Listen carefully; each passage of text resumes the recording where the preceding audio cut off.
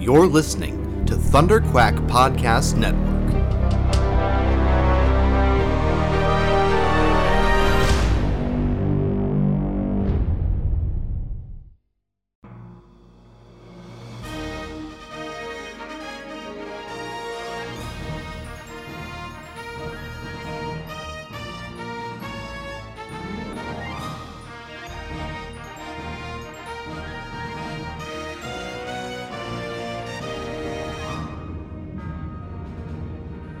Broadcasting from a hidden rebel fortress long forgotten since the days of the Clone Wars, Commanders Michael Cohen, Matthew Krenke, and their daring crew lead a rebel cell dedicated to bringing you stories of adventure and excitement from across the galaxy.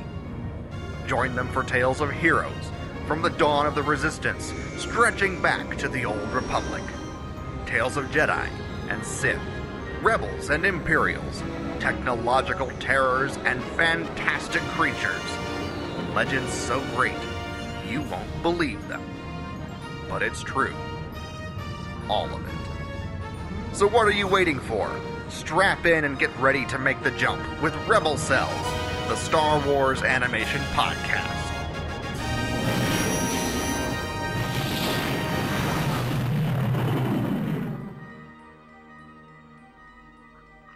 Hello and welcome back to Rebel Cells, the Star Wars Animation Podcast. This is a special episode covering Star Wars Celebration Chicago. I am one of your hosts, Michael Cohen, and with me is our Star Wars Celebration correspondent, Cassie Scutch.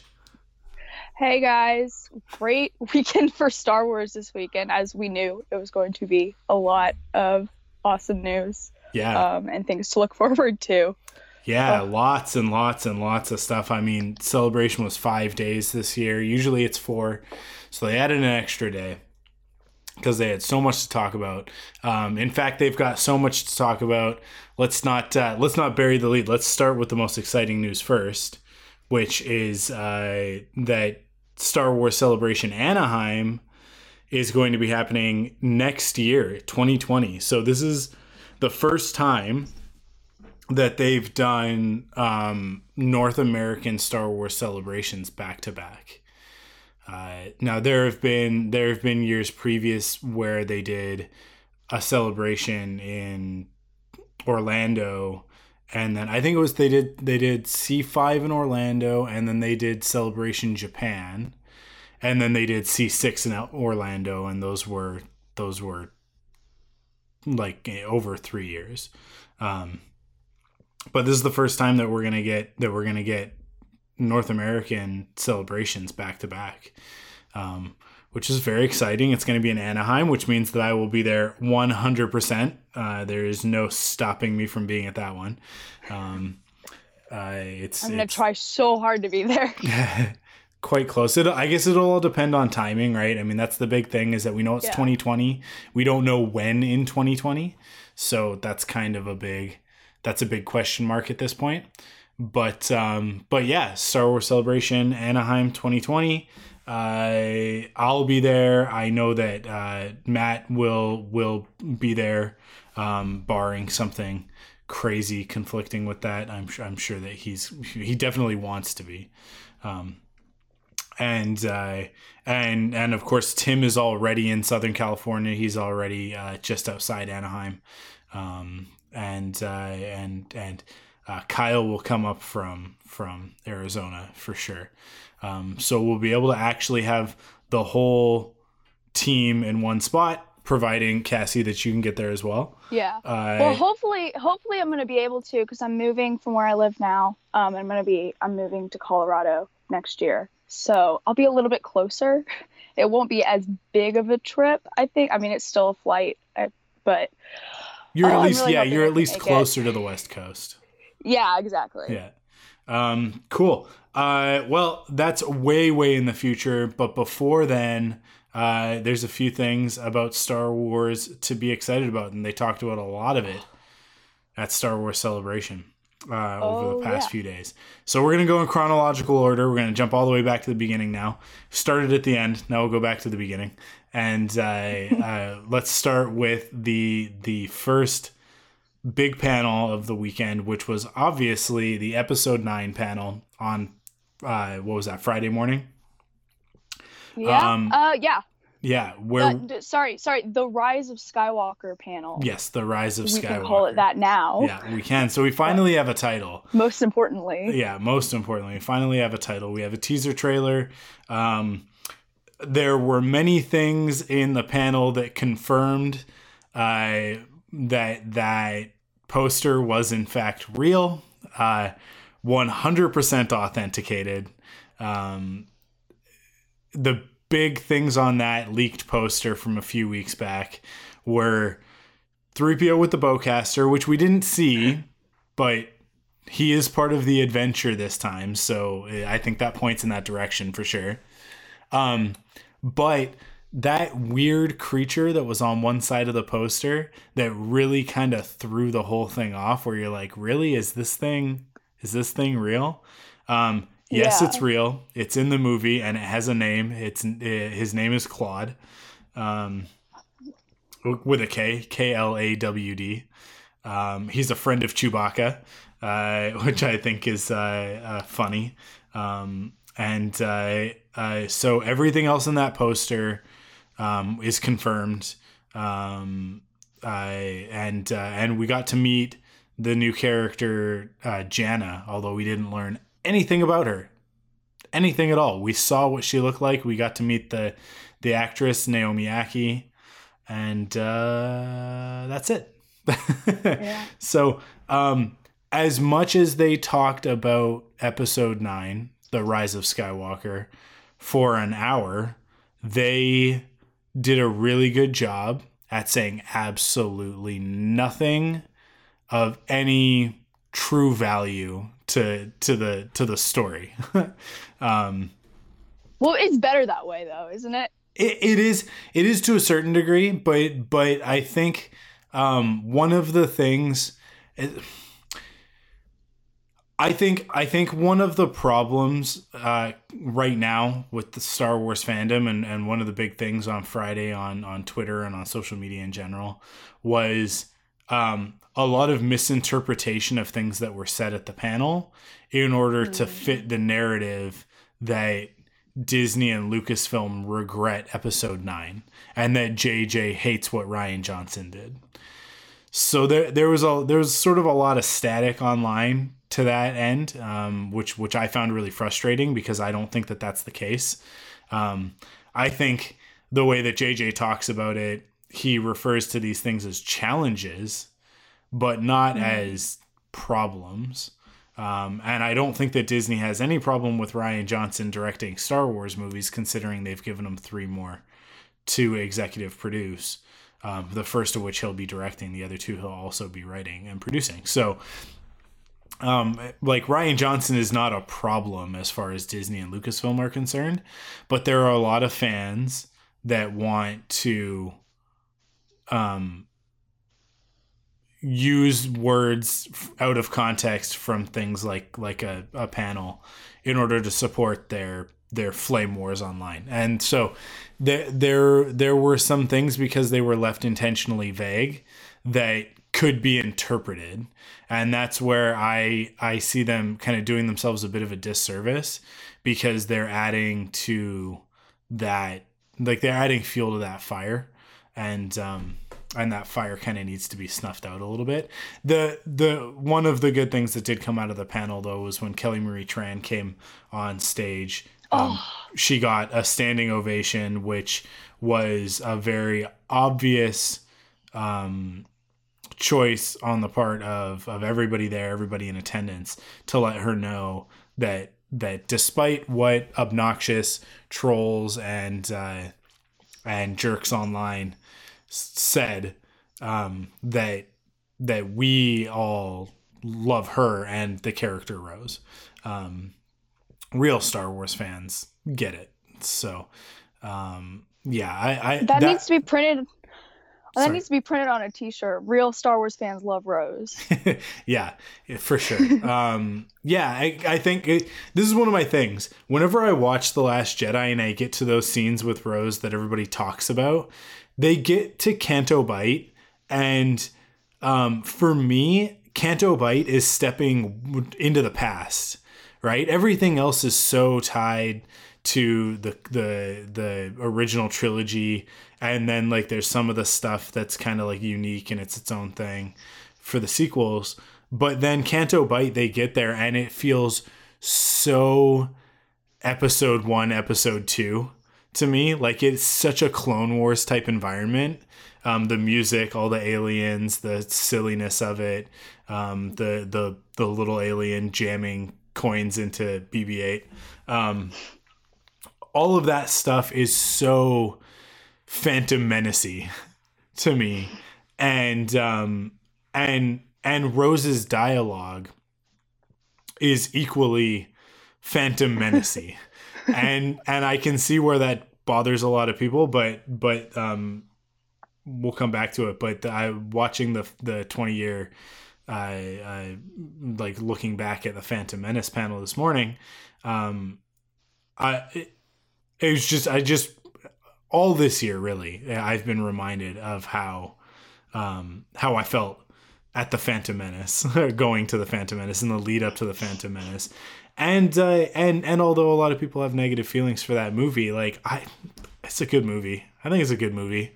There are good movies and there are bad movies, and I don't think that the Phantom Menace or Attack of the Clones, or even Revenge of the Sith, like some people might argue that, but like I don't think Revenge that any of those. Great movie. Yeah, I don't think that any of those 3 movies are bad movies. I think that they have a couple of problems. I don't think that George Lucas is a people director. I think that he's an editor with an eye for innovation, and you need somebody else on set to help the actors get where they need to go. But the movies are still great. I still love to watch them. And in fact, one of the things that once Arrow wraps up for the season, in mid-May, Amanda and I are going to start doing the Thunderquack podcast on our sort of weekly schedule. And what we're gonna be doing is 3 weeks on, 1 week off, and then 3 weeks on and 1 week off. And I was thinking about that a couple days ago as I was thinking about the Phantom Menace and everything. I was going, oh man, it would be perfect, because we want to basically do like movie reviews and but we want to go back and do old movies. And the Phantom Menace anniversary, 20th anniversary is basically the week after Arrow. And so we're going to start our rewatch of the entire saga, the Skywalker saga, and with review, and we're going to do basically like a ranking, like an official. But are you Thunderquack starting ranking. From the Phantom Menace? And we're going to start at the Phantom Menace. Yeah, no, we're going to start at the gosh. Phantom Menace. We're going to go 1, 2, 3, 4, 5, 6, 7, 8. Oh no. Yeah. And I'm super excited about it. And it's just like going back to The Last Jedi and Rose, I don't know, like everything about that whole sequence, the Fathiers, the kids, Rose's sort of like earnest, real sort of just like cheesy dialogue about freedom and all that sort of stuff. Like, I don't know, I just think that Rose really represents a lot of those ideals that were lost during the Clone Wars, and sort of like the idea of bringing some of that stuff back and getting back to a place where things are peaceful, not I don't know, like there's that, like her whole line at the end of the movie where she says, that's how we're going to win, not by fighting what we hate, but by saving what we love. And that's sort of the thing with like Luke, Han, Leia, is that they grew up during a war. They don't really know how to stop doing that, but it's going to be up to characters like Rose and Rey, I think, the two of them specifically, to teach guys like Finn and Poe that when the fighting is over, it's okay to do something other than fight, right? And not repeat the mistakes of the past. So I think that Rose's character is going to be really important in Skywalker, and I love that we get to just refer to one of the movie saga as films Skywalker. just as Skywalker now, because it's like, oh, so we got Phantom Menace, Attack of the Clones, which we don't really shorten, oddly. It's like Phantom Menace, you just say Phantom Menace. I guess some people would probably say, like, might say Menace or Phantom, but it's Phantom Menace. And then some people say Clones, I guess. Sith, New Hope, Empire, Jedi, I guess Awakens, and then Last Jedi. I typically always say Force Awakens. You always say Force Awakens? Force Awakens is kind of like a New Hope in that way. Just get rid of the... Yeah. Yeah. You got to get rid of the... Yeah, and now the rise of Skywalker. It's just Skywalker.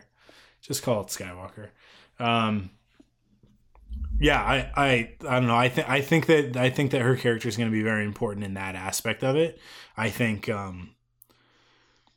much like a Princess Leia type character, like a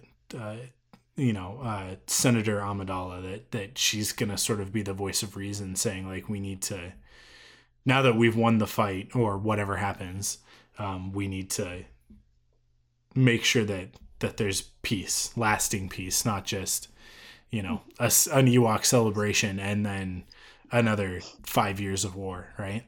So, I would love to see. Sorry, go ahead. What I would love to see is that, inevitably once we no longer have Leia in the picture, I think it'd be interesting over this time break that whatever we're doing to see Rose become more of a hero, because I think that would be a great spot for us to not replace Leia, but give a new leader. And I think that'd be an interesting place for Rose to go as a character, to be kind of this political leader. And I think I hope that that's where they're going with her character. Because I think that would work really well. Yeah.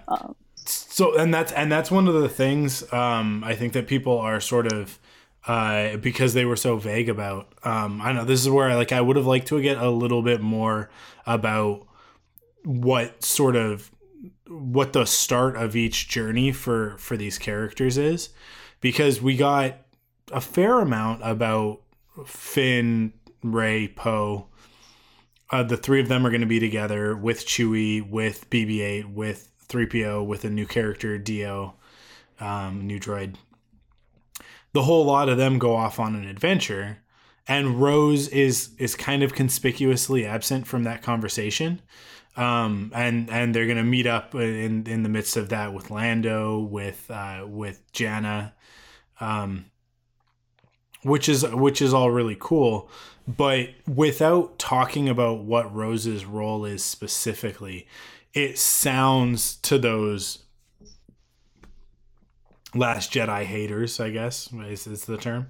It sounds to them like what we're saying is, oh yeah, we're sidelining Rose because nobody likes her.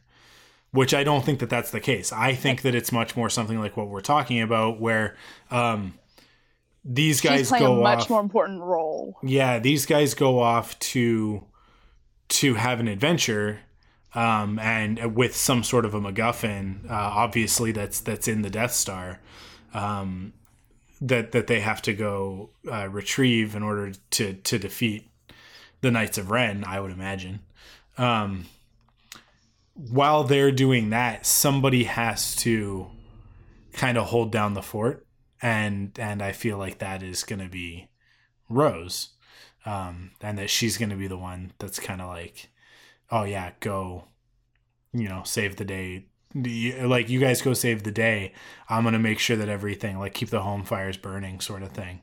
Along with other characters like Lieutenant Connix, and I don't know. I'm really hoping that we get Admiral Statura back in this one, although we didn't see him. But we didn't see him, and we didn't see Snap, and we didn't see Jess Pava. Basically, all of Black Squadron was gone, right? I believe that they said, it's been a while since I read the Poe comic, but I believe that they were on a separate mission after the destruction of so after Starkiller Base is destroyed, they go off on an adventure, and my hope is that Statura is also off on I think, if I'm remembering correctly in the comics, Leia has Poe send them off to rally more aid. Like if we don't get out of here in time, you guys have to go find help. Yeah, basically. somebody else to help. Yeah. So we know that Greg Grunberg is back in this one, so we know that we're going to see Snap. I'm really hoping that we get to see Jess Pava. Because if not, that might mean, and well, this is one of the things, is that if you don't die on screen, then you're not dead, right? But I would hate for characters like Jess Pava to have died and Statura to have died off screen in The Last Jedi, right? That they were either, on the bridge of the command ship or one of the other ones, or, in one of those transports, or in the hangar when Kylo Ren blows up the hangar, right? Like that. Like, it's bad enough that we lost Tally after only just meeting her. Some of those other characters, it's like Tally, we don't really have any story about. But Jess Pava, as well as the other members of Black Squadron, like you say, like we mentioned the comics, like those are characters. Like they're not just background. They are the new Rogue Squadron, right? So I'm really hoping that we get to see some of them back. The other thing, so let's talk about a little bit about the teaser trailer itself.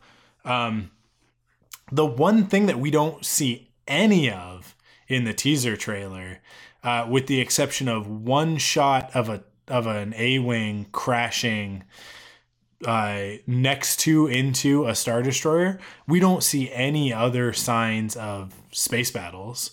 Or starfighter dogfighting or anything like that, which is upsetting to me because I really want to see some of that. But I don't know. I think it's possible that one of the reasons why we're not seeing that is because they do want to hold back on some of those surprises for who's going to be involved in that sort of stuff. And who makes it to what parts of the movie and that sort of thing. Keep a little bit of suspense. Well, I think that they're going to focus more on hopefully lightsaber battles. And we're hopefully, fingers crossed, gonna get the Knights of Ren in here. And so I'm hoping when it comes to our violent battles, we can do a little bit more hand-to-hand melee combat than up in the sky. Yeah. Of course, we need that. Like, it's Star Wars, you have to have space battles, but hopefully it's not overpowering one way or the other. Yeah. No, well, I really want that nice balance from Return of the Jedi at the end of that, where you've got, and I can see it, right? You have, I imagine it'll be on Tatooine. We'll talk about that in a second, but on Tatooine, and you'll have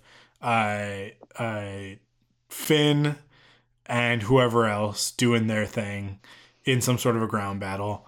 Poe hopefully back in an X-Wing. And then Rey fighting Kylo Ren.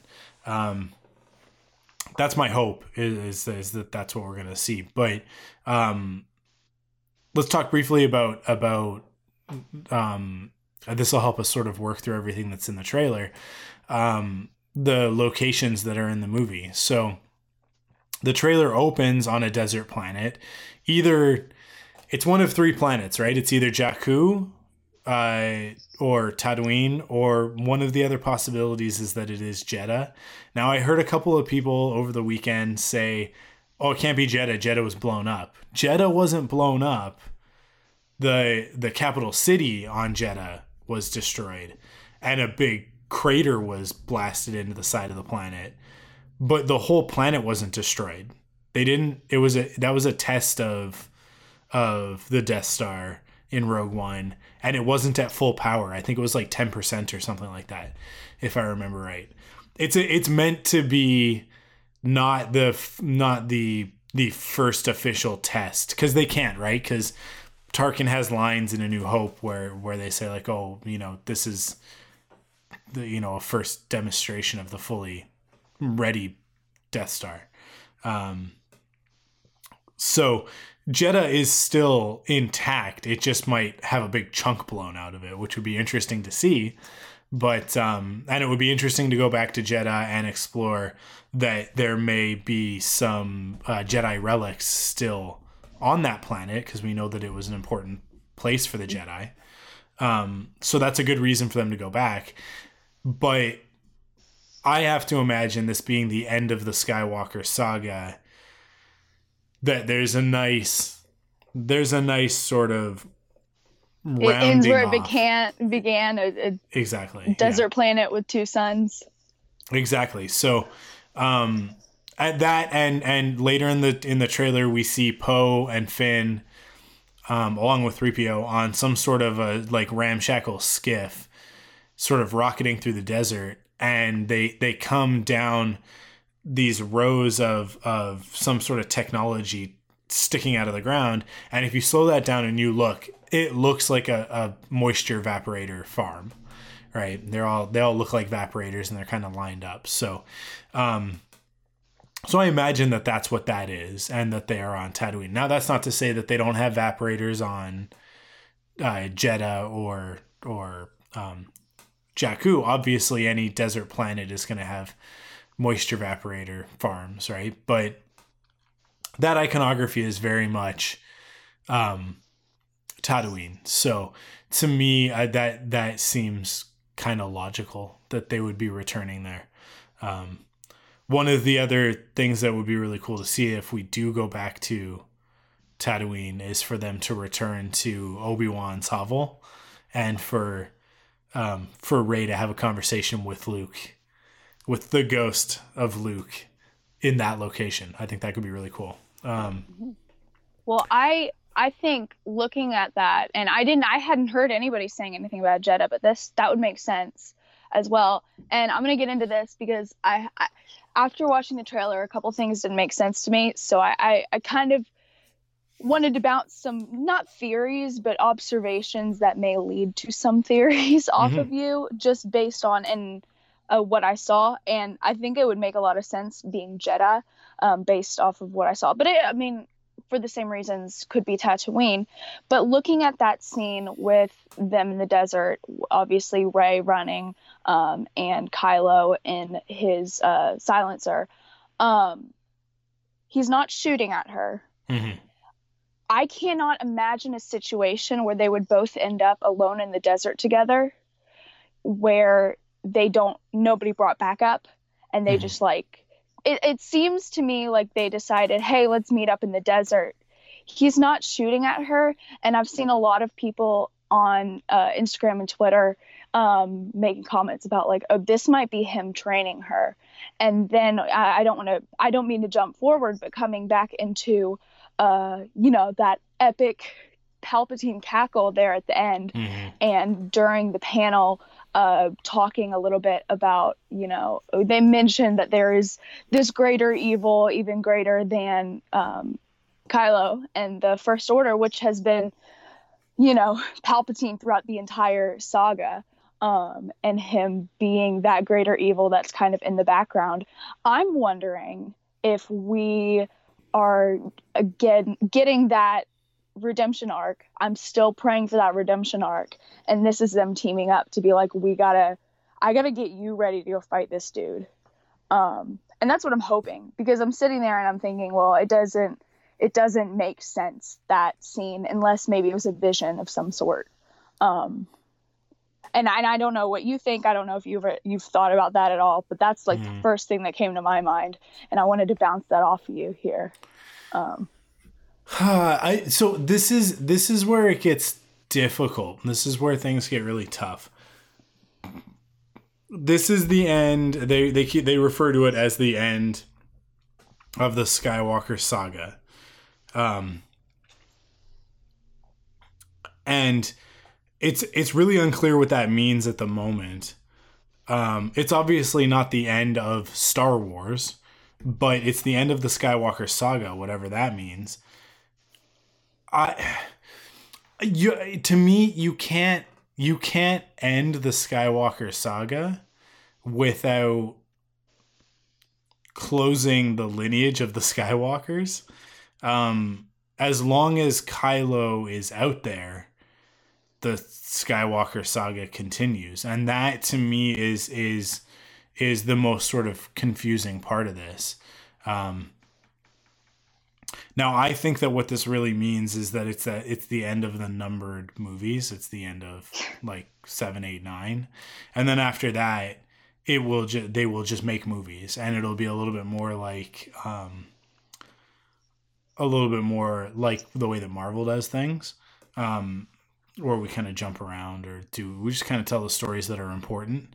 And I could see very much them doing sort of like standalone movies, not standalone movies, but sort of like a movie about this character over here doing this and this and this and this. And then this character does this and this and this over here. And then down the road, we might see a movie where those characters come together for one big epic movie. Right. Mm-hmm. And them just kind of taking a different sort of stance with it. The other thing is that we heard a lot of rumblings over the weekend. There was also on Thursday, there was a big Disney presentation where we got the launch date of Disney Plus, which is November 12th in the United States, later in Canada, or it sounds like it's going to be later in Canada, and then even later than that everywhere else. That said, there were also a lot of things about them taking a break from Star Wars movies for a little bit. So there won't be a movie next year for sure. So there's no Star Wars movie in 2020. However, in 2020, we will presumably have, we'll still be getting episodes of The Mandalorian, because I think it's confirmed as a 10 episode season, first season. And, I think it was confirmed somewhere either today or yesterday that Mandalorian will not be released all at once. So it's going to be like a week to week thing, which means that there's 10 weeks of The Mandalorian, which if it starts on November 12th, that'll bring us into the beginning of 2020. And then later that year, we'll have the Cassian Andor series, and then possibly even season 2 of The Mandalorian. So, not to mention the fact that we've got Clone Wars coming back, I guess this year, but if they're going to go week by week on that, they didn't give us a release date, which I think was really interesting. They didn't mention Disney Plus in the panels or any of that. Yeah. And sitting in that stadium, we were all so excited. Yeah. After that trailer, that nobody gave a second thought to the fact that they didn't give us a release date. I was walking out of there and I looked at my mom and I was like, "Did they say when that's coming out?" And she's like, "I don't know. I wasn't paying attention." I wouldn't be surprised, because it's 12 episodes, right? And it's 3 arcs. It's 3 4-episode arcs. Mm-hmm. And I wouldn't be surprised if we got 1, 2, 3, 4 break, 1, 2, 4, 5. I'm sorry, 5, 6, 7, 8 break, 9, 10, 11, 12. Right? Like they release them in like week by week, but then take a break, because one of the biggest things is that the Mandalorian arc, which is the last arc of the series, it's not ready yet. They are still like if you watch that trailer really closely, the other interesting thing is that they haven't released the trailer by itself on YouTube yet. You can only watch it as part of the panel. And they played it a few times on the stream over the weekend. I guess we're kind of just jumping around now at this point. But in that trailer, there are scenes in the trailer that are not final renders. They're close. They're very close. But there's a shot of Anakin where none of the secondary animation is present. And the lighting is a little bit off, and it's like a blink and you'll miss it scene. I think it's when he gives Ahsoka the lightsabers and she lights them, and he says, "Good as new," and then it cuts to him and he says, "Maybe even better." And that when it cuts to him and says, "Maybe even better," that's not a final shot. I guarantee you that's not a final shot. And when we see that in the episode proper, it's going to look a million times better than it does, because everything we've seen that's final shots for Clone Wars, for the returning Clone Wars, looks incredible, better than anything that Lucas Animation has done yet. Like amazing lighting, these amazing like bloom particle effects and stuff like that. And that shot has none of that. It is just like a very flat there's sort of like one or two lighting sources, and like I said, the secondary animation's not there. Anakin's hair doesn't move, and that's a very big deal, because people all throughout season 1 and 2, it was a very big deal that Anakin's hair and Obi-Wan's hair never moved when they did stuff. And then later on with the season 3 models forward, especially with the season 5 and 6 models, they started to do a little bit more with that secondary animation. So I don't know if they did they show the clips that they showed at the panel on the live stream? Mm-hmm. Okay. So the Mandalore arc was like not at all ready. Yeah, because they showed the one clip with Ahsoka and the clones, and it was like a first pass animation. Like it was like the dialogue's in there and the animation is roughed out, but like I said, like none of the secondary animation. Yeah. That one that's not even close to a final render, because the textures aren't on yet. It's just color blocks. And none of the lighting is in there. It is just flat lighting, flat omnidirectional lighting. So, I think if I was Disney, and you know, making the money, I would wait maybe a month or two after releasing The Mandalorian to start releasing the Clone Wars. Yeah. Since Disney Plus is a subscription service, that's going to keep people paying for it instead of just paying for the time that The Mandalorian and the Clone Wars is on, and they're like, okay, bye. And canceling their subscription. I mean, if I was Disney, I think that's the more lucrative idea. Yeah, for sure. And I mean, like it's gonna start at $7 a month, $6.99 American a month, so probably $10 Canadian a month. And that is cheap. That's cheap compared to Netflix, right? Yeah, Netflix is what, 14? Yeah. Something around there. Something like that. And obviously they're gonna launch with a lot of content, but they're gonna launch with a lot of legacy content, not a lot of original programming. The Mandalorian is going to be there on launch, but and the Clone Wars I think will probably be there close to launch, but I don't think that they've even gone into production on any of the Marvel series yet, and they've announced like 6 series, and I think that the Marvel What If series is the first one going into production, but they need that original content. They need that original programming in order to keep people there. And I think you're right. I think it would be really smart for them to release The Mandalorian, get like the first 2 or 3 weeks out, and let that have its own space. Which I mean, like November 12th, I would say like it makes logical sense that we don't get Clone Wars until January of 2020. Because you're going into Christmas there, right? And it's like, well, put out 4 episodes of The Mandalorian, take a break for Christmas, and come back with another episode a little while later. And when you do, that's when Clone Wars comes back as well. But like I said, they didn't mention Disney Plus at all in the panel. So maybe it's going to be on Disney Channel. Maybe it's going to be on Disney XD. We don't know, right? And that would be really interesting is if they decided to do it that way and release it on Disney Channel first, and then on Disney on Disney Plus later. I don't think that's what they're gonna do. I feel like that would be really hard to believe, but yeah. Yeah, well, I think they've learned that kind of the target demographic for these animated shows is not what they want it to be, especially when we get into these darker topics. Yeah. I'm hoping that they don't put it on Disney. I think they'd be better off just putting it straight to streaming, but we never know. Yeah, we'll just have to wait and see and wait for another announcement. But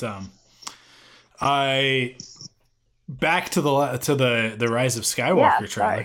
Whoa, we got way up. It's kind of natural, but I just always want to talk about Clone Wars. Yeah. So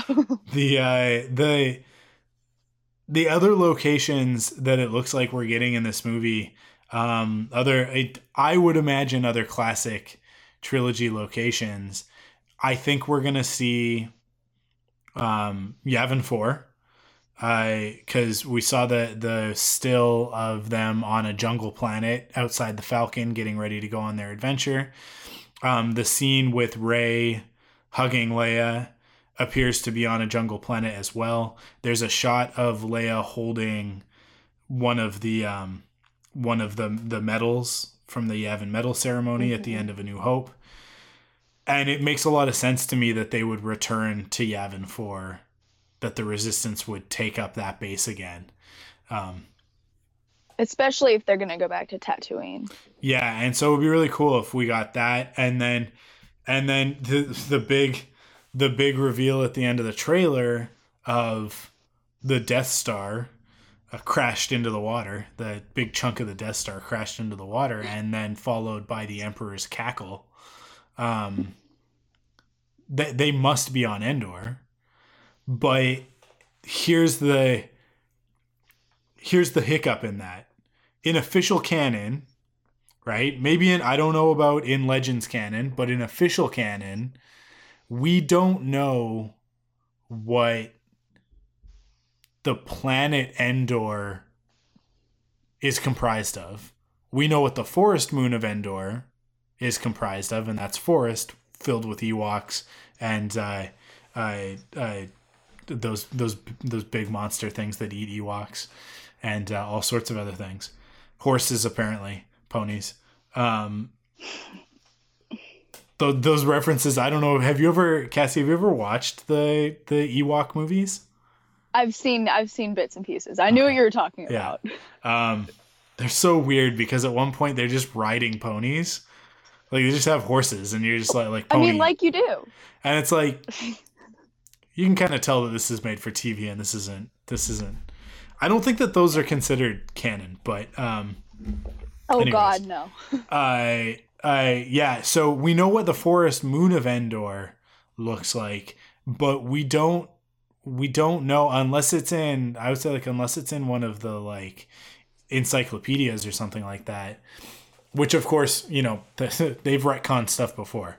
And by retconned, I mean the movies and TV shows are the only things that really matter. And if it says it in a book somewhere, then the book is wrong. And that's the way it should be. That's me agreeing with that sentiment. Yeah, I think any encyclopedia that I've seen was made before the Disney. I'm now gonna try to find a canon encyclopedia. Yeah. So it's entirely possible that is the planet Endor that the Sanctuary Moon orbits, and that it's grasslands instead of forest, and then those rocky cliffs. It's also entirely possible that is part of the forest moon of Endor.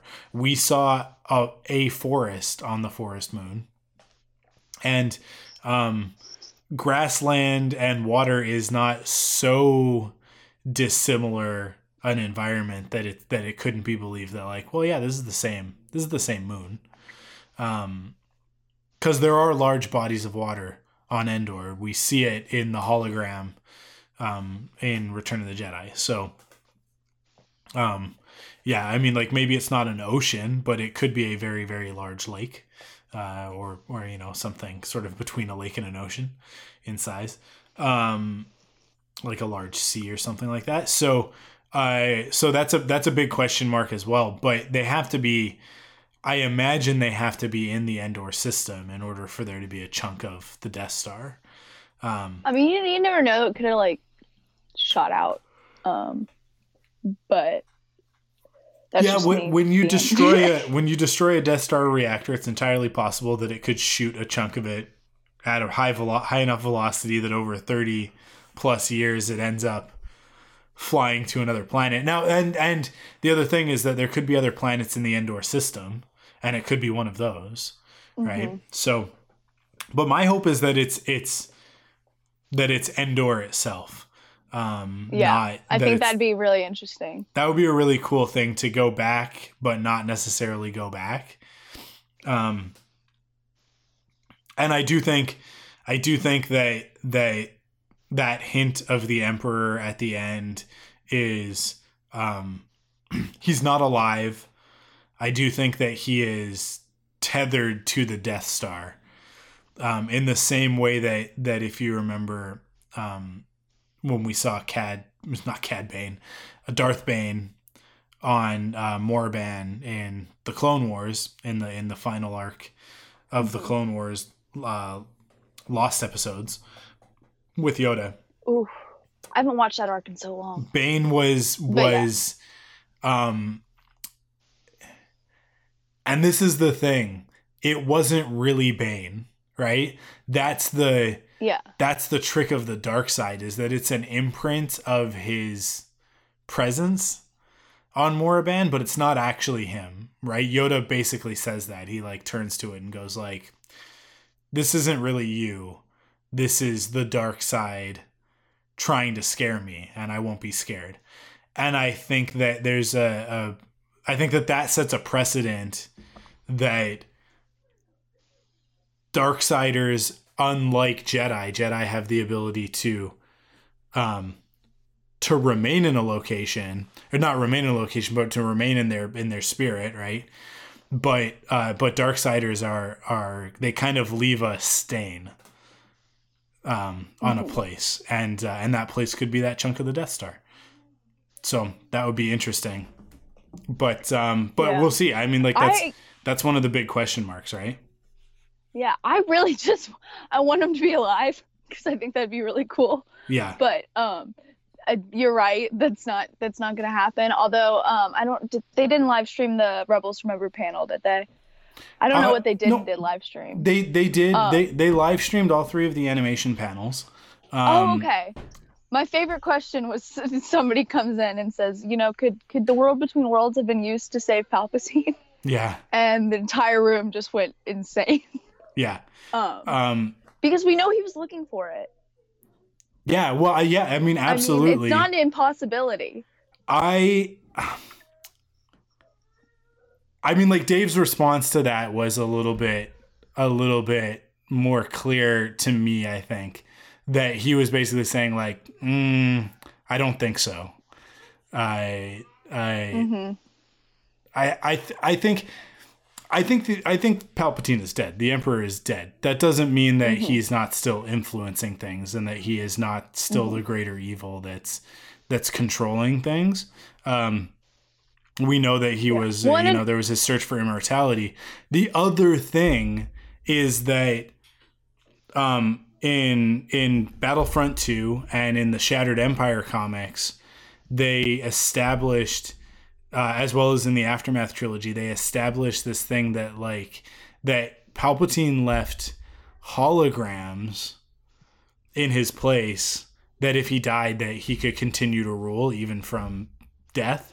And I think that it could be possible that what they're going in there for something, and that a hologram confronts them. The other thing that it could be is a Sith holocron. And that Palpatine could be in a Sith holocron in the same way that other Jedi messages have been passed on. And we know a lot about Jedi holocrons. We don't really know anything officially other than what we saw in Rebels about Sith holocrons. And we didn't really get to see a lot of the Sith holocron, because every time Ezra went to use it, it kind of would blow up in his face, right? So, but we did see that the Sith holocron combined with the Jedi holocron had the ability to essentially look into the future, or I guess more accurately, kind of like answer questions, right? Infinite wisdom. Yeah. And so I think that it's entirely possible that we could get a scenario similar to that with Palpatine and the Sith holocron. But I don't know. We'll see. I mean, like, it would be crazy if he's alive and then they have to tell that story at some point in a book or a comic, or something. So here's another theory that, like, as soon as the trailer went off, I was texting everybody because I was like, it all makes sense now. And this is a little bit more out of left field, but I wanted to bounce this one off of you as well, because looking at this and thinking the Rise of Skywalker, Plagueis created Anakin, right? Or yeah, essentially, kind of create.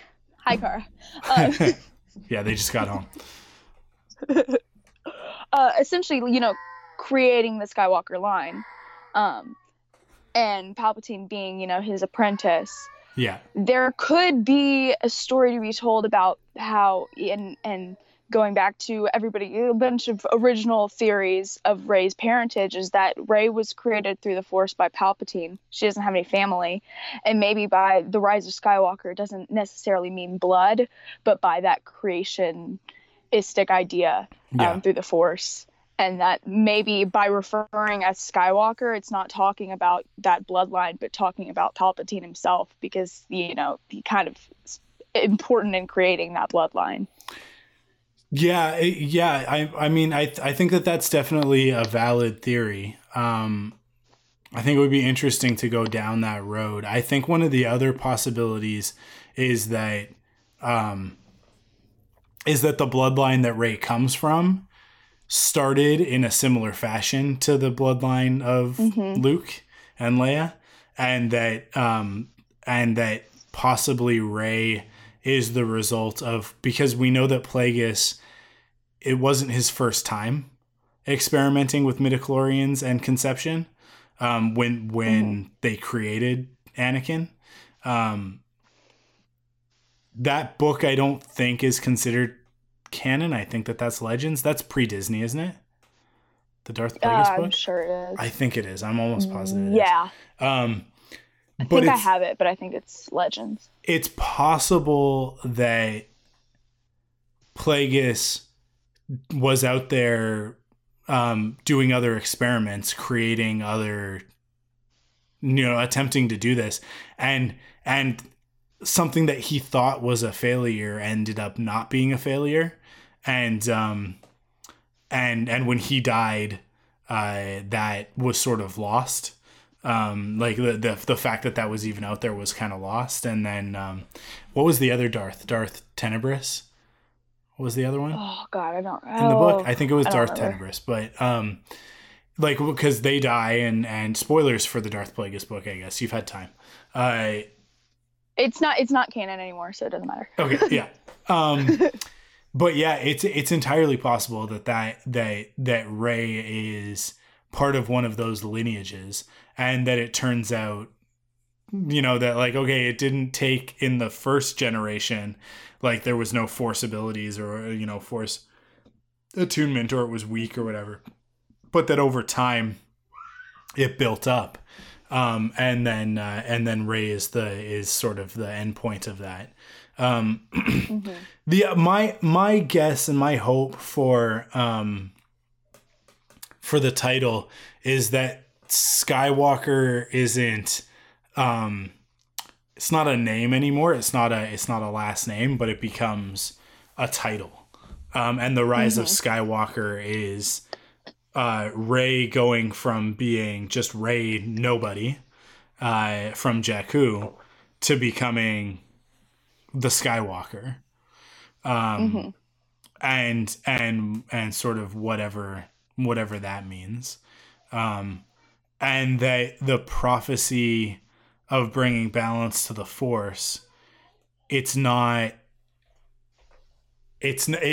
still hasn't been fulfilled. Right? We kind of, if you look at this in a linear fashion chronologically from episode 1 forward, you look at it and you go, okay, well, Anakin is the Vergence in the Force. He's the chosen one. He's meant to bring balance to the Force. And then he ends up on Mortis, and we think, okay, he did it. He brought balance to the Force. But then in Revenge of the Sith, obviously, he leaves it in darkness, right? And then we go, okay, well, but there's Luke and Leia, and they're the New Hope, right?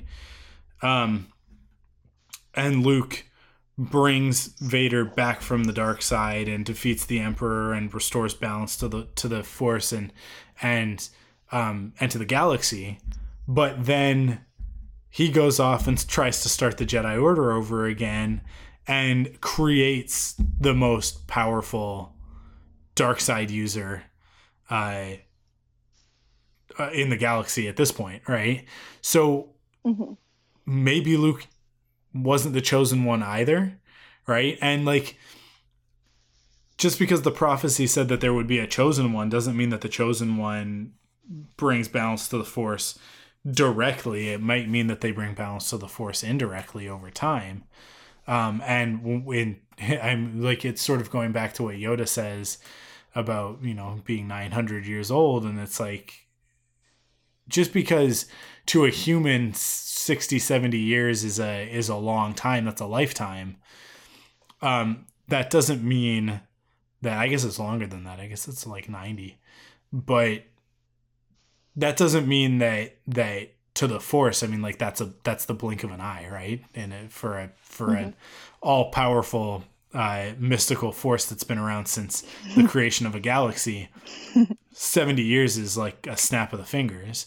So Rey could be the one who does balance the Force, who actually balances the Force. But the other thing about balance is that it has to be maintained, right? And maybe Luke balanced the Force, but then, you know, his own sort of hubris and his own fear really is what leads to it falling out of balance.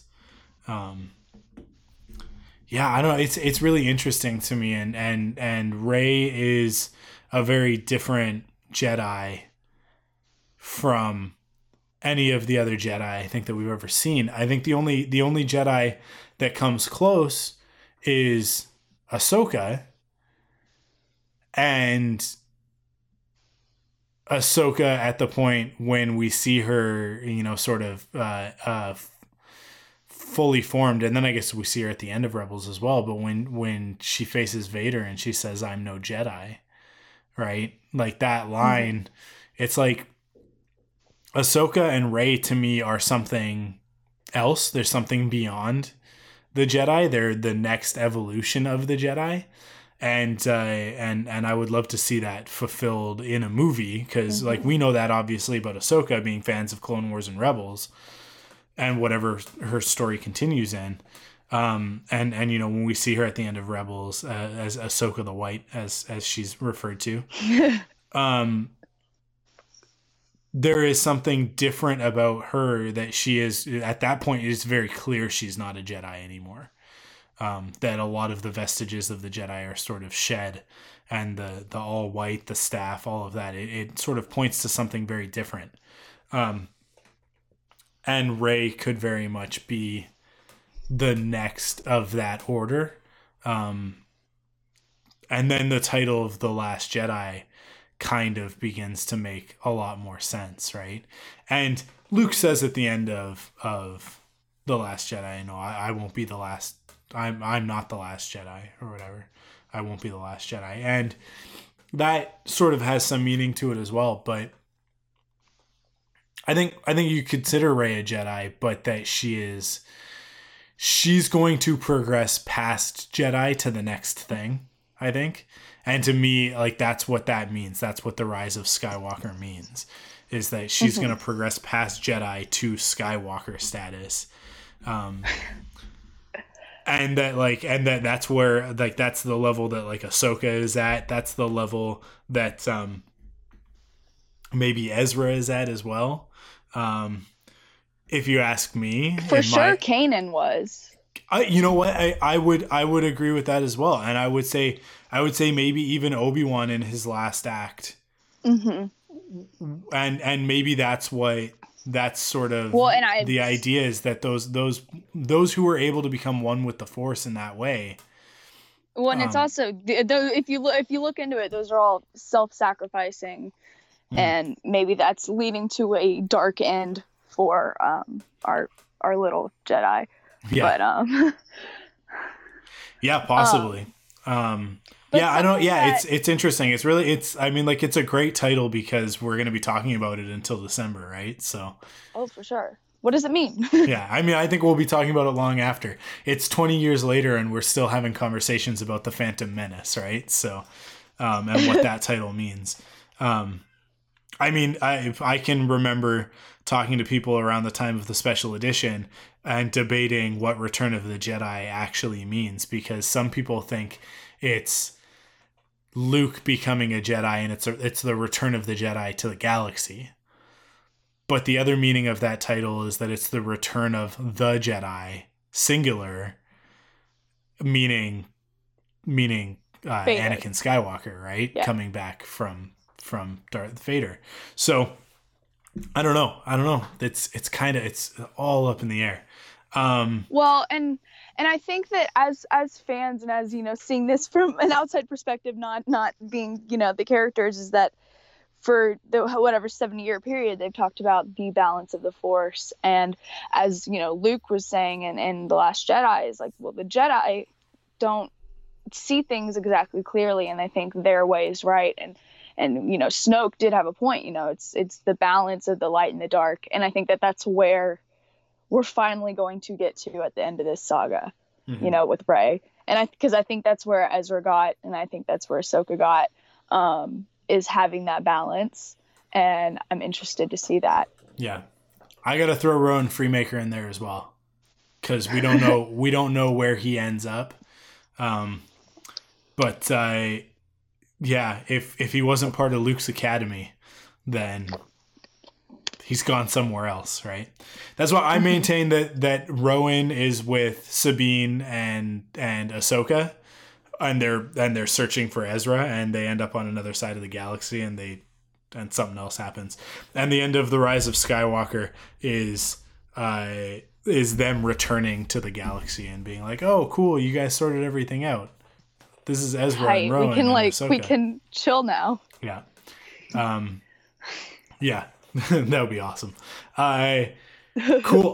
Let's quickly talk about The Mandalorian. Yes. Again, similar to... Look, Celebration was awesome. I enjoyed all the live streams. I enjoyed all the panels. I had a lot of fun watching everything this weekend as I worked on redecorating my office and everything. Took the days off in order to enjoy it. And I did. But the content that we were given, I found a little bit disappointing. Yeah. Because I feel like there was a lot of information sort of left on the table. I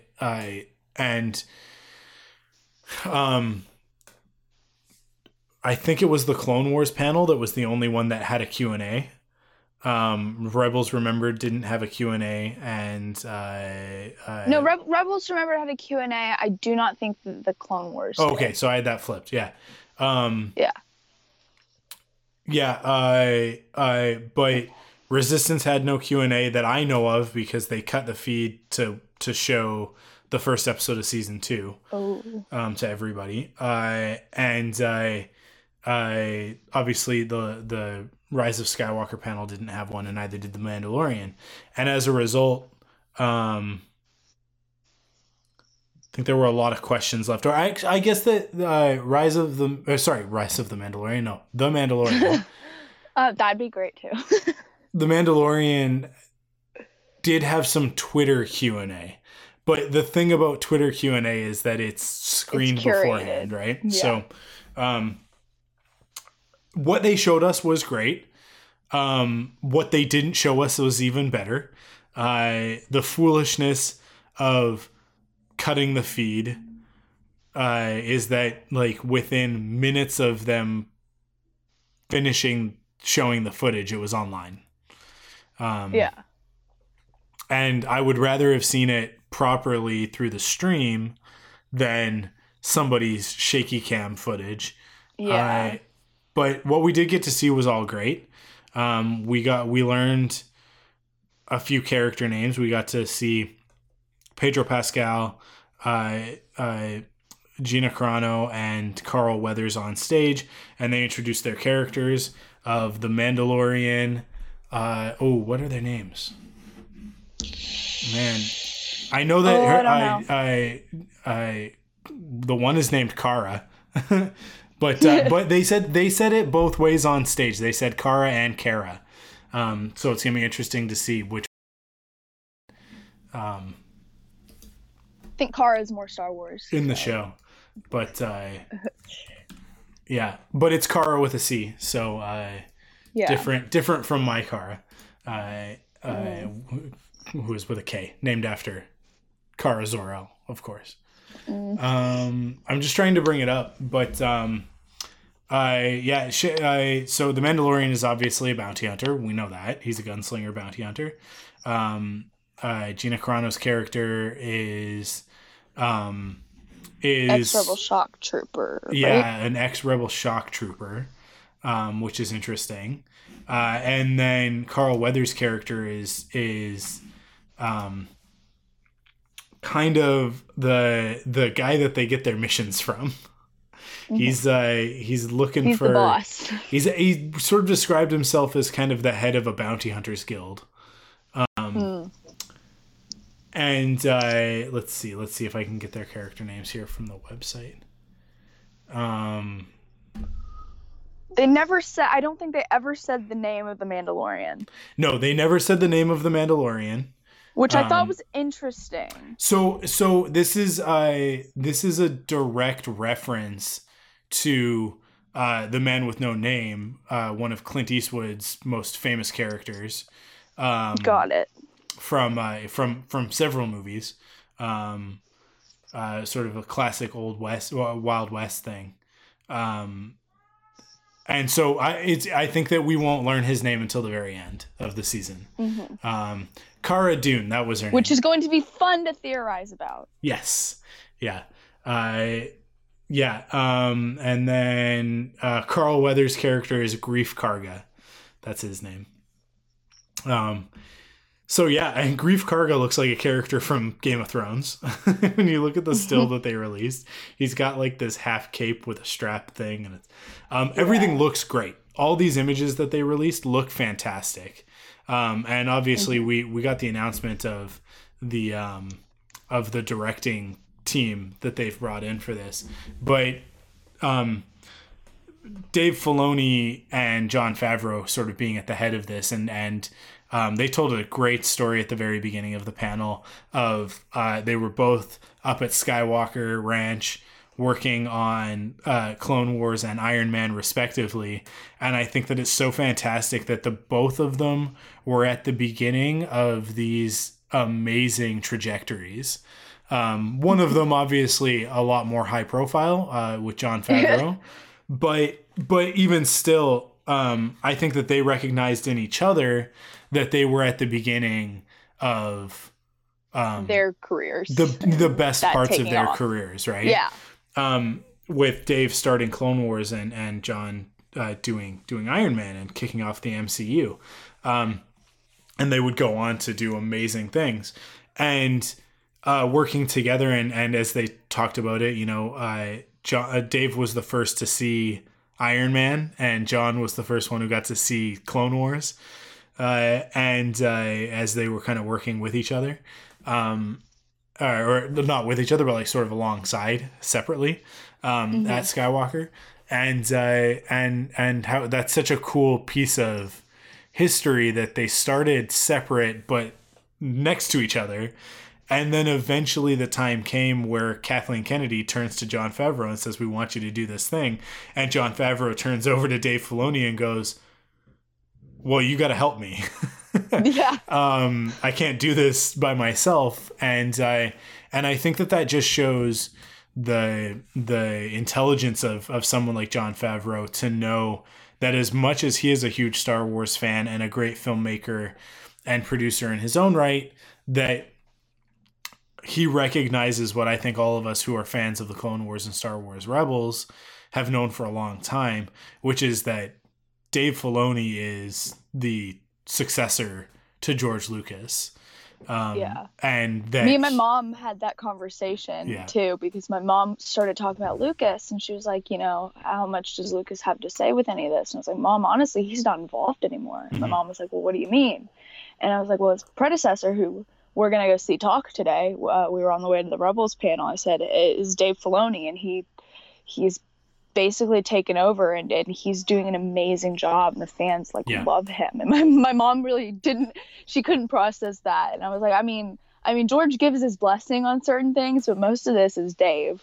Yeah. And it's just it's important that that's been a torch that has passed on, and Dave obviously doesn't quite have the name with the populace that George Lucas has, but I think as of now he's made, I think he will, not the same contributions, but some impressive, he's very important to where Star Wars is now.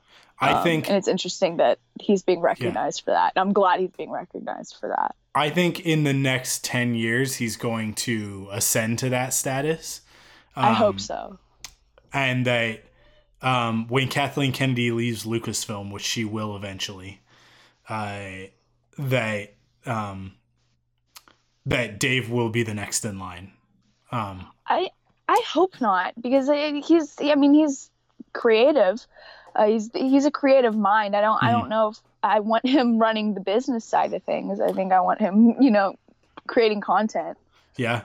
I don't know. I think that at a certain point it would be really great for him to be at the head and calling the shots and sort of directing the whole thing.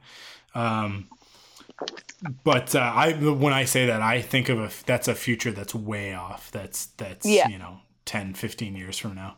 But yeah, The Mandalorian looks great. Everything that we got to see looks awesome. Everything that's in that leaked footage is great. We won't go into all of the details because I haven't gotten a great look at it. But me neither. IG-88's in there blasting stuff away. We got to see some really cool stuff of the Mandalorian's ship, which, man, what did they call it? Oh, it was something cool. Oh, man, I don't remember. What is it called? It's something. No, Starcaster is the name of something else, right? Yeah. You're close, though. You're definitely close. Yeah. Let's see if I can find it. But it's a great ship. I know where I was sitting when they were talking about it. Geez, what was it called? They don't talk about it in here. But they showed pictures of it, and it is a repurposed gunship from the Clone Wars. It's like the body of it is a gunship, is a Clone Wars Republic gunship, with two gigantic engines on it. And the thing that I love about that is that it reminds me a lot of Jango's ship from the Bounty Hunter video game, which was on PlayStation 2 and GameCube, and possibly on Xbox. I don't remember, but I think it was on Xbox as well. And it's such a great callback for fans who recognize it, but not everybody will. Some people are just going to look at it and go, okay, that's a ship. But for those of us who know, look at it, we go that is very clearly a Republic gunship that's been turned into a starship. Because we know Republic gunships can seal and they can drop from high orbit, but they don't have hyperdrives. They don't have thrusters that work in space, right? That for long-term maneuvering thrusters and that sort of thing. So this has been repurposed. And there's obviously a story there. And that's the best Star Wars. The best Star Wars is when you look at something, you see something familiar, and you go, there's more to that. There's obviously more to that. And there's always more to everything. Yeah, and then you're just waiting for that story, right? So, yeah, I mean, I love this new ship. I really wish I could could figure out what it was called, but it'll come to you in 30 minutes. Yeah. But they said it a couple of times, but That's not the right thing. I'm still trying to look it up because it's going to bother me until I find it. But yeah, what's the next big thing to talk about? So that was, there was a lot of Galaxy's Edge news, but it wasn't really, it was just kind of more detailed looks at things that we'd already seen. And sort of stuff further along. We'd seen the Coca-Cola thing, which was really cool. The Coca-Cola thing was the big reveal. That was the biggest part. My good family friend was actually the head of that project at Coke. Her name's like on the patents. We're really proud of her. Oh, really? That's Ellen. Awesome. Yeah. Yeah. I got a free I didn't get to go to the panel, but I got a free shirt. So. Oh, did you? Nice. Yeah. I heard that all they had were XLs. They're just huge. Gigantic. My hope, I pray that they have that merch in Galaxy's Edge. Tell me one thing. Does it have a Disney tag? Does it have a Disney Parks tag on the collar? No, I think it was just Fruit of the Loom tag. Was it? Okay. So they just did them printed just for that. Because it's got the Galaxy's Edge on the shoulder, which is a very Disneyland thing to do, Disney Parks thing to do. Yeah. Well, and I know. Again, Cassie is special and gets special things, but I know I'm going to be. I personally am going to get a higher quality version of the shirt in a couple weeks from my mom's friend. So I don't know if maybe Fruit of the Loom made the shirts for Celebration, and then maybe they have the Disney Parks version, which I'm going to be lucky enough to get. They probably had them printed just for Celebration, but that there will be ones at Galaxy's Edge, because I want that logo on a t-shirt, on a red, because I love a red t-shirt, and it's a Coca-Cola logo. It's from a distance, it just looks like the Coke logo, but it's in Aurebesh.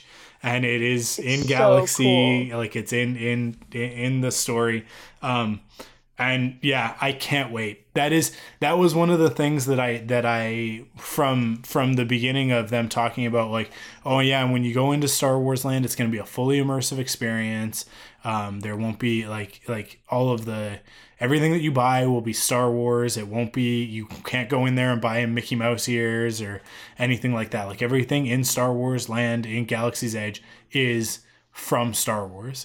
And I was like, okay, cool. Like but I'm sure that like that means that like if you get a Coke, it's in a cup that's designed to be a Star Wars cup, right? Like it's just a paper cup, your standard paper cup, but it's just got different decoration on it, which I'm sure that's probably also the case. But the fact that they have these thermal detonator shaped bottles of Coke, which them being in the circular bottle isn't that big of a deal. That they do that at Christmas. They'll do like Christmas ball sort of bottles of Coke or whatever. They've done that for years, but the cap is a different cap, and obviously the decoration on it is different. And I can't wait. I mean, like I'm gonna get one of each and bring them home, and they are going to be on in my collection. Solving any recycling issues, because everybody's just going to take those home. Yeah. Well, I really hope that they have reusable stuff as well. Yeah, that'd be nice. They take that Coke licensing and they put it on a bunch of products, because I want a t-shirt. I want like a reusable like canteen sort of thing. Ooh, like a flask type. Yeah, like just something that looks very Star Wars-y, right? That because my hope is that when I go to Galaxy's Edge, which will probably be sometime around Star Wars Celebration in 2020, because I can't imagine I was going to say earlier, I was like, that's going to be a really good time to go. It's going to be crowded, but that's going to be an awesome time to go. Well, my hope is that they have a special event for Celebration attendees, because they've done that. They did that in Orlando. They did special events just for attendees. But I really hope that I can get in there. And what I want to do is I want to buy the different clothing items and put together essentially like a cosplay, but like not as a specific character, just like as a person who lives in the Star Wars galaxy, just like a pilot sort of cosplay. And I want to have like a Coca-Cola like bottle on like to put on the belt or whatever, like that sort of thing. Yeah. Because that would be really cool. I was talking about that the other on Saturday with a girl I met from Australia at Celebration. Mm-hmm. I also loved that. I met so many people that I would never have met. But I was saying, you know, I just want to dress like they do in Star Wars. Like, I want to wear a cape and a tool belt, and like that's all I want. And that's actually, you mentioning that, that's now what I'm most excited for Galaxy's Edge, is I'm going to dress like Star Wars people, and I'm going to feel like finally this is how I want to dress all the time. That's just, I don't know why I mentioned that, but no, I mean, like, that's how I feel too. I mean, like, I want to go to Galaxy's Edge. I want to go to Batuu, and I don't want to leave, right? Like, and I think that that's a pretty common thread for a lot of people. And everything that they showed at the panel just kind of reinforced it. That was Saturday morning, and Crystal was working on Saturday morning. So I had Kara by myself, and we watched the panel together as I was building IKEA furniture. And she was watching this panel, and she was just like she is so amped up to go to Star Wars Land. And she, like, by the end of it, she's like, when are we going to Star Wars? I was like, as soon as we can.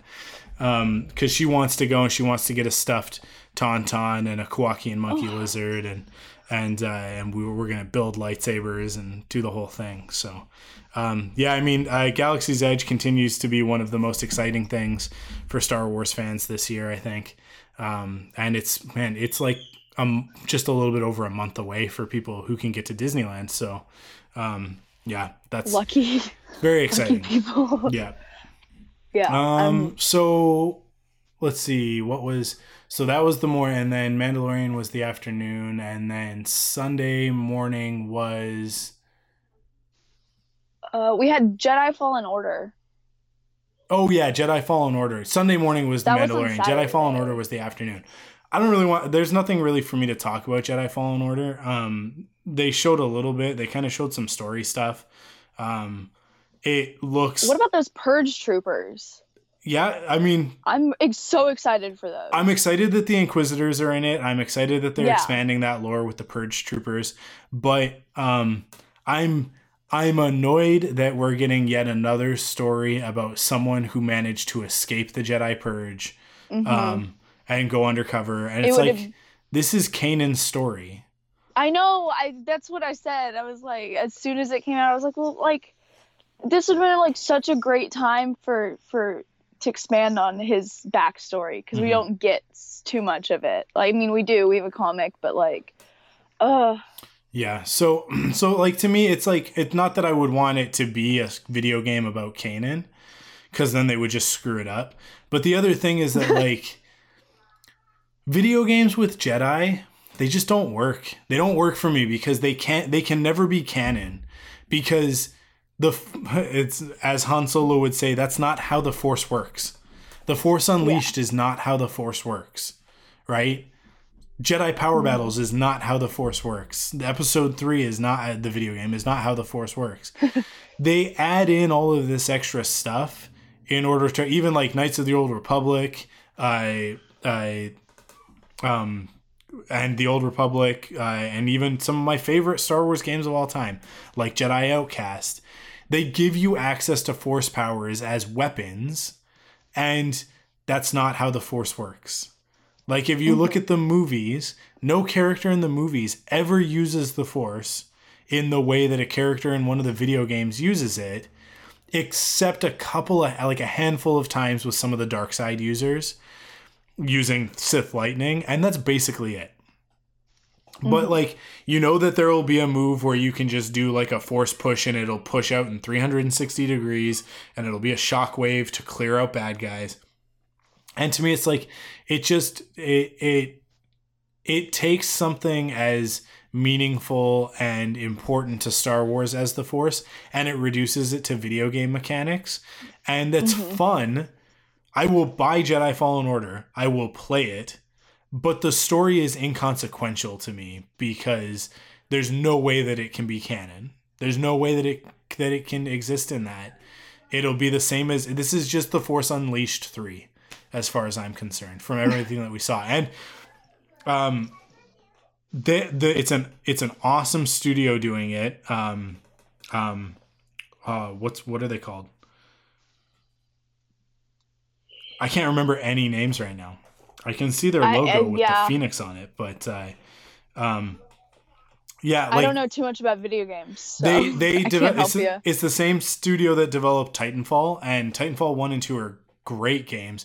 Titanfall 2's story is phenomenal. It's so good. That game is great. Titanfall 2 is a fantastic game. And you can see some of that stuff carrying over into this one because you see him wall run at one point, which is a big thing from Titanfall. So you know that like traversal and stuff like that is going to be really great. It's going to be really fun. But yeah, I don't know. It's like they are definitely working really hard on telling a cool story, but that story is just outside the canon for me. As long as the force powers are off the wall, right? Well, so we'll have to wait and see what we get to do in it. But what I personally hope is that since the story itself is, he's trying to evade the Empire and not be detected as a Jedi, that maybe you can use the Force, but there's a penalty for it. Like you're more likely to be found out. So you have to use it sparingly. And that would be an interesting, I don't know how they'd be able to implement that, but I think that'd be an interesting way for them to go about it. Yeah. I mean, that's a great angle for it. The other thing about this game that I am very worried about is that they gave a release date of November 15th this year, but they did not show gameplay. And as somebody who pays a lot of attention to video games and video game development cycles, if you don't have gameplay to display, heck, if you don't have a playable demo at this point, not that you have to have a playable demo, but if you can't show me in-game footage of the game playing now in April and the game comes out in November, this is a rush job. And that worries me a little bit. But I'm hoping maybe they're still working on it. Well, they're definitely still working on it. They'll be working on it until probably late October. But I think that's a lot of what we saw through Celebration, is that people were they were trying to throw things that weren't finished together and be like, see what I made. But it's, the Mandalorian isn't done. I'm sure that there is some problems with the Skywalker trailer because they, are in post-production right now. Clone Wars obviously wasn't done. And there wasn't a trailer for Resistance, and they just showed the first episode, which without the trailer leads me to believe that they're not done with season 2, which I mean, I don't expect them to be. It's not out for a little while, but we got lots of time until then. Yeah. So hopefully the lack of that is just that they're still working on it, but hopefully they're taking their time, and it's not being rushed. And hopefully we'll have some kind of gameplay come out before E3 this summer. I imagine that E3 will be the next big place that we see this, and that's in about 2 months. Yeah. So yeah. If they don't have something good to show at E3, then I will be very worried. But it's a Star Wars game. I'm going to buy it no matter what. Yeah. It's just whether or not I buy it on launch or I wait for it to be on sale like I did with Battlefront 2. But yeah, I did the same thing. Cool. Was there anything else that you wanted to talk about? Anything that you saw personally while you were there? You were there Saturday, Sunday, right? Yes. Oh, man, I can't think. I was at the Rebels panel, the Clone Wars panel. I was at the Sisters of the Force panel, and then I went to the In Conversation with Alan Tudyk, which he's hilarious. I don't know if anybody's ever, really just heard him talk, and him with Warwick Davis was just, I didn't purposely go for that panel, but it made my day.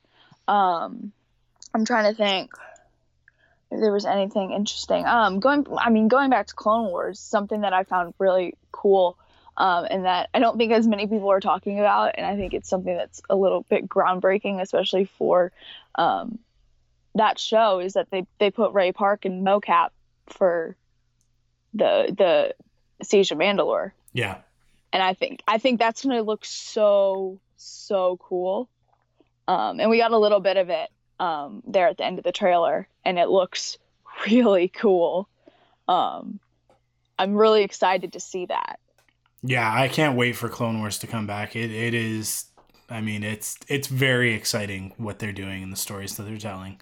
The fact that we're gonna see Darth Maul fighting Ahsoka. We're gonna get to see those Mandalorian wolves that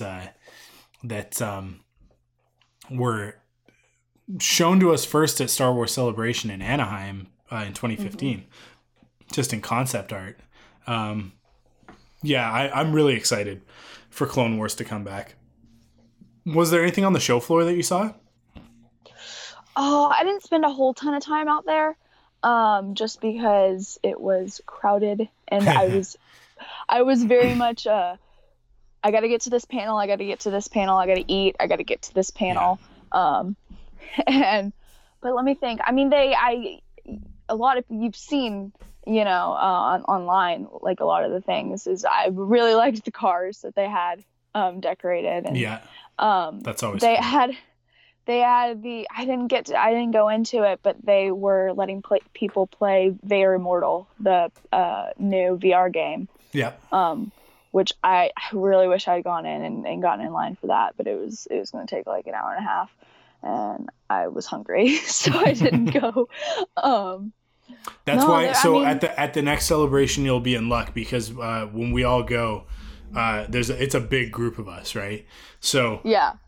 If you want to do something like that, it's like there's always somebody else who also wants to do it, and then there's somebody else who doesn't want to wait in line and wants to maybe go walk the show floor or is also hungry, and you can say like, hey, cool, can you go grab me something to eat so I can stand in line? And yeah, like, so when people can split up like that, we can accomplish more. Yeah. Yeah, I'm excited for Anaheim just because I know I will have people there. Not that, again, I met a lot of people at Celebration this year. It was really great. Actually, that's like the thing I enjoyed the most. Walking out, my mom was like, you were talking to people, and I was like, yeah, of course. She's like, well, like you wouldn't.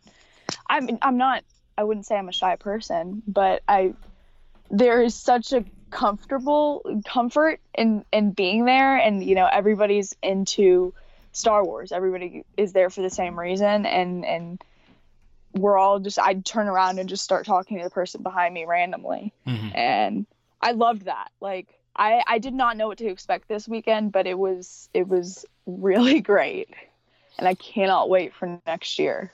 Awesome. Yeah, and you make the trek all the way out to Anaheim. You got to be there for the whole thing this time. Yeah. Well, hopefully I'll have to figure out what my schedule is going to be like, and if I can afford it. Yeah, for sure. Cool. Well, I think that's about everything. I mean, we'll be talking about all this stuff for months to come. Yeah, for sure. Matt and I will be back probably soon to jump into some. I don't know if we'll jump into Clone Wars Special Edition Season 2, or if we'll do a Lego Star Wars All-Stars first, but I kind of depends on scheduling. But we'll be back with some regular episodes soon, and so there will be lots of talk about Rise of Skywalker and Mandalorian and all that stuff leading into that. And then we've got obviously Resistance coming back in the fall. Or actually, we don't know that for sure. We've got Resistance coming back at some point, hopefully in the fall. We've got The Mandalorian coming in November. We've got the Clone Wars coming at some point. So there's going to be a lot of content. There's going to be a lot of stuff to talk about. So look forward to that and stay tuned, obviously. All of that stuff is going to be available through your Rebel Cells feed, even though Mandalorian isn't animated. We might make a few changes is what I'm saying, is leading into the end of Arrow. I've talked about this before, but Arrow ending means that Quiver is ending, means that Amanda and I are going to be doing the Thunderquack podcast starting in 2020, but we'll do some preview episodes this year over the summer. And then with all this Star Wars stuff, it's like, yeah, I don't know. I think we're going to figure out something with a master feed or something like that, so that you can, one feed that gets you the Saga Continues, Rebel Cells, whatever we do for the Mandalorian, whatever we do for anything else, just all coming out on one feed. But all of that to say that what you're subscribed to right now, nothing will change. So yeah, you can stay subscribed here and keep getting all the great content that you're getting, along with everything else that we're going to do in the future. But that's it for this episode. Thank you guys for listening. As always, you can stay up to date with all the latest Star Wars animation news by heading to rebelcells.com. You can also follow us on Facebook, Twitter, and Instagram at rebelcells. You can follow me on Twitter and Instagram. I'm at Arkwolf, ARKWULF. You can follow Cassie on Twitter at what is it again? I can't remember what it is off the top of my head. Cassie Skutch. Okay, Cassie Skutch. CASSIESCUTCH. Okay. Cool. And you guys know that we're part of the Thunderquack Podcast Network. Head to thunderquack.com to check out all the other great podcasts in the network. And if you like what you're hearing, you can support us in two ways. First, by going to store.thunderquack.com to pick up some merchandise. Cassie was rocking a nice Rebel Cells Phoenix Flame sweatshirt. I got many compliments. Awesome. I was like, oh yeah, it's my podcast shirt. You should follow us. Nice. I was really annoying with it. Yeah, so store.thunderquack.com to check that out. And of course, you can also support us on Patreon by kicking in with your monthly pledge over there. $1 gets you access to the exclusive Thunderquack podcast, as well as the Facebook group.